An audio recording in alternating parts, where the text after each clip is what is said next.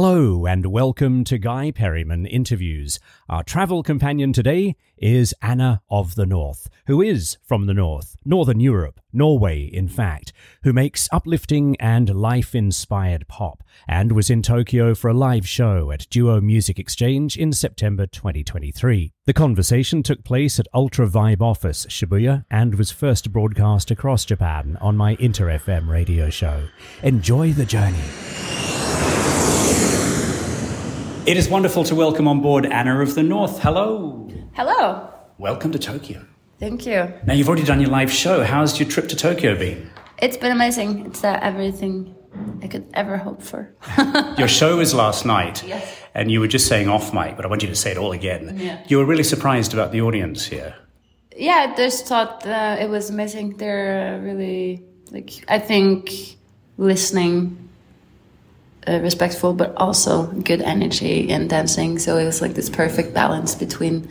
I think definitely Norwegian crowds can be a bit talkative sometimes. But I played a show in a city called Molde, and they started mosh pitting on my second song. Oh.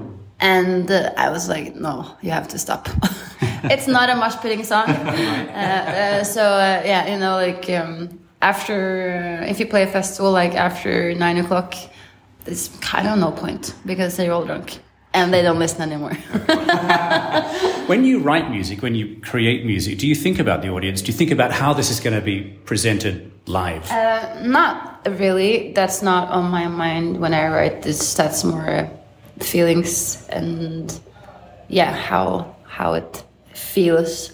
But the fun thing is when after writing music and you're starting to put these new songs into a set, that's when the fun things, because your favorite songs might not be your favorite live songs. And then so my favorite live song now is No Good. I think it doesn't transfer as good on record as it does live it's amazing. You experience the songs in a new way, which I love about live music, because the best songs is not necessarily the best live songs. And when you have both, I feel like Nobody, my song, is a really good song, and it's also a really good live song. It's a perfect song. Do you love performing live? I didn't, but now I do. I think I've struggled a lot with stage fright, and have been at a point where I'm just I can't. If being an artist also means performing, I don't know if it's for me.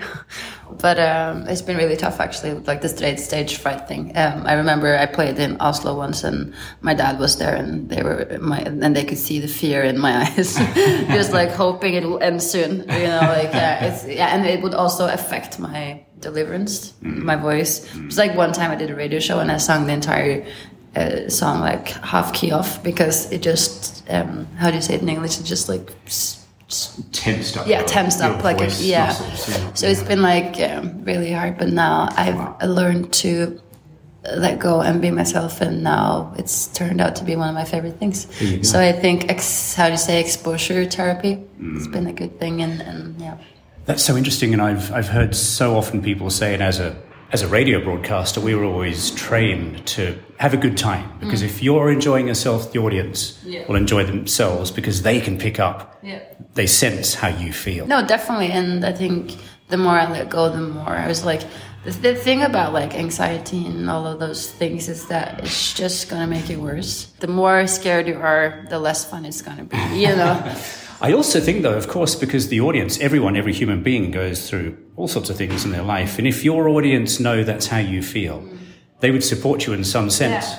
No, definitely. I really enjoy playing live now, but it's been hard. But I think definitely people would support, and people have been supporting, and I'm still here. You can write a song about it. Yeah. Which makes me want to ask you, why did you want to get involved in music? Was it all about writing? Was it all about creating the music? I was never one of those who were or musicians, or I don't know, I wasn't even a musician. I don't know what I was. I just loved writing. And I never thought that there was something I could do, or something that I could, I was never going to be a musician. What were you going to be? A graphic designer. Ooh. I did study graphic design. I did work as graphic designer for up till 2017. My first album, I think 2018, I had to quit my job because I didn't have time anymore. My path kind of changed. I went to Melbourne to do an exchange year and met a bunch of lovely creative people, which opened my eyes. I mean, they were their dreams. I feel like they were, even though they hadn't released music, they were musicians, artists. Even though if they hadn't written a book yet, they were authors. Like, they were always what they were gonna be. And then I slowly started opening up, like dreaming a bit about music. And I said, like, this is what you want to do or what? And I was like, oh, but I love music. Like, I would love to do that, but that's not possible, is it? But the more I said it louder that I wanted to do music, the more it kind of happened. I don't know. I'm interested in your going to Melbourne for 1 year to study, and actually quite a lot of listeners of this radio show are either learning English or they're international travelers around the world, maybe young people or parents of students who possibly encouraging their kids to go overseas to study. Yeah. What would you say to someone? Obviously a positive experience to go to a different country and study. I think for me, it was like the most frightening thing I've ever done. And I went all by myself, and I was lonely, and I was a lot like that was like where I also spent like writing. I brought my guitar and I had like a lot of alone time. I did like stuff I've never done before. I went to the church, I prayed, it was a lot of weird stuff. But I think like all those experiences, like I would never been who I am without traveling abroad. About like I had to restart my life. I had to make a new safety net. I had to make my own new friends. Like I had to do everything on my own. And also traveling from Norway, which is a really small country. Really, I love Norway growing up there, but it's a bubble, and going to Melbourne was an eye-opener. So many cultures. I really learned that there are more to life than Norway, and I think I needed to see that in both good and bad ways. Yeah, I think I would always recommend traveling, definitely by yourself as well, because it will put you in situations you don't like, and they will put you in situations you love, and you will grow so much. Speaking of Norway, I know it's a very wet country. I know it rains a lot. And people often say about England or the UK, there's great music that comes out of these cold, wet countries because people are inside writing good music. Do you think the weather has affected you and your music in any way? I think without like knowing, maybe it's just weird. I think being from a place will somehow affect you. And I guess that's also happened to my music, being from Norway. Being like the darkness in winter, there's like 4 hours of daylight. Of course, that's affected. All Norwegians are depressed during winter because of like the dark. But then someone said, well, we have sun all the time and I'm still depressed. I love that. Yeah. Okay, if any of your Japanese friends or fans are coming to Norway, do you have a favourite spot? Where would you take someone? I would take them for a walk in Svartedalsskogen, and then take them to, it's like 1 kilometer of forest, beautiful, like in the middle of the city, a little forest you walk through. I usually run there, and then they've made a cafeteria there now, or like a bar, and on I think Mondays or something they do a little jazz thing. So it's in the woods, and then they can also go to a sauna, and it's by like a river. Cool. It's really nice, like a nice walk. I'd probably do that. But there's so much more as well, though. You've collaborated with all sorts of people, and producers and remixers and DJs. Any particular moments or people you're so glad you worked with in the studio?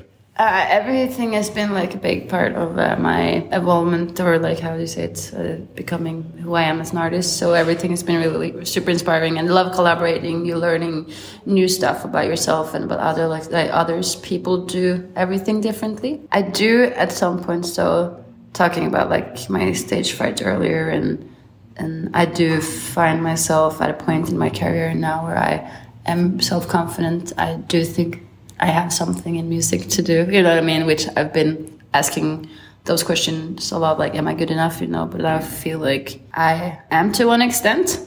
and that it would be cool if I met Tyler, the Creator, now. Back then, I don't know if I was ready to like go, like I kind of like, it was super cool and it happened, but then I like had to take a step back. Just like, that's what makes music so good as well, though. It's like going through these phases and thinking that you're not good enough. That will make a good song, you know what I mean? All of these things, all these challenges in life, great material for music and writing. Yeah, that's like where the inspiration comes from. At least for me, I do love being sad because it's going to turn out to something good.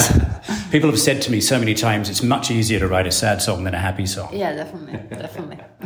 Well, you need some more sunshine to write some more happy songs. Yes, yes, yeah. You got some today here in Tokyo. Yeah, I love it. Too much clothes on. I need to go shopping for some. Yeah. I won't keep you too long. Your music's been used for TV, for film, for all sorts of interesting things. Is there something you would love your music to be used for?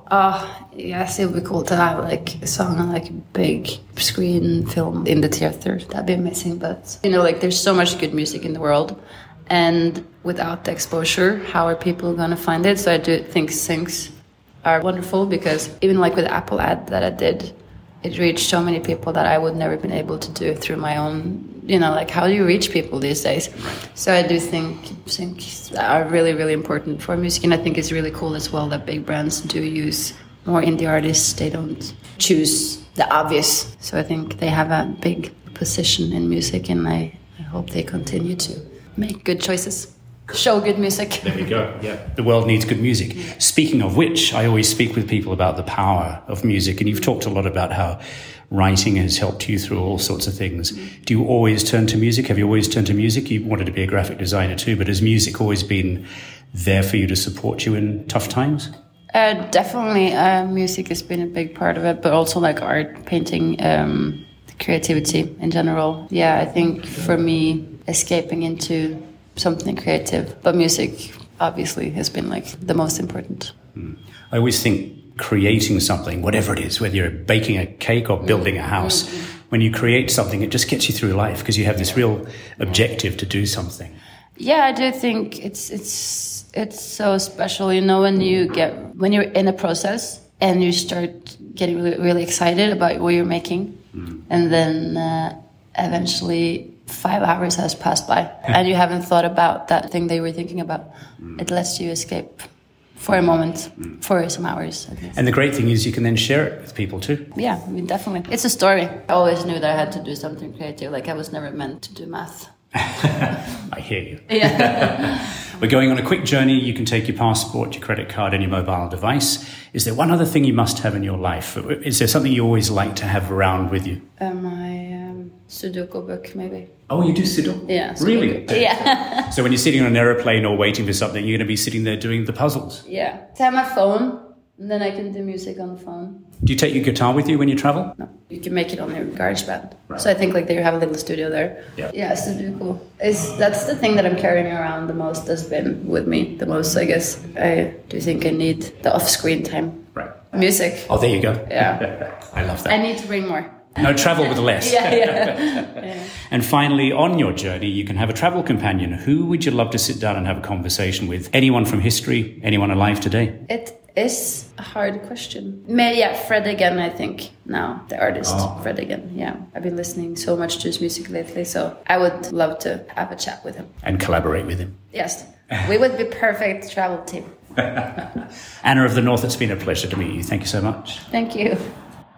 And thank you for joining us today. For more interviews and information, please go to guyperryman.com.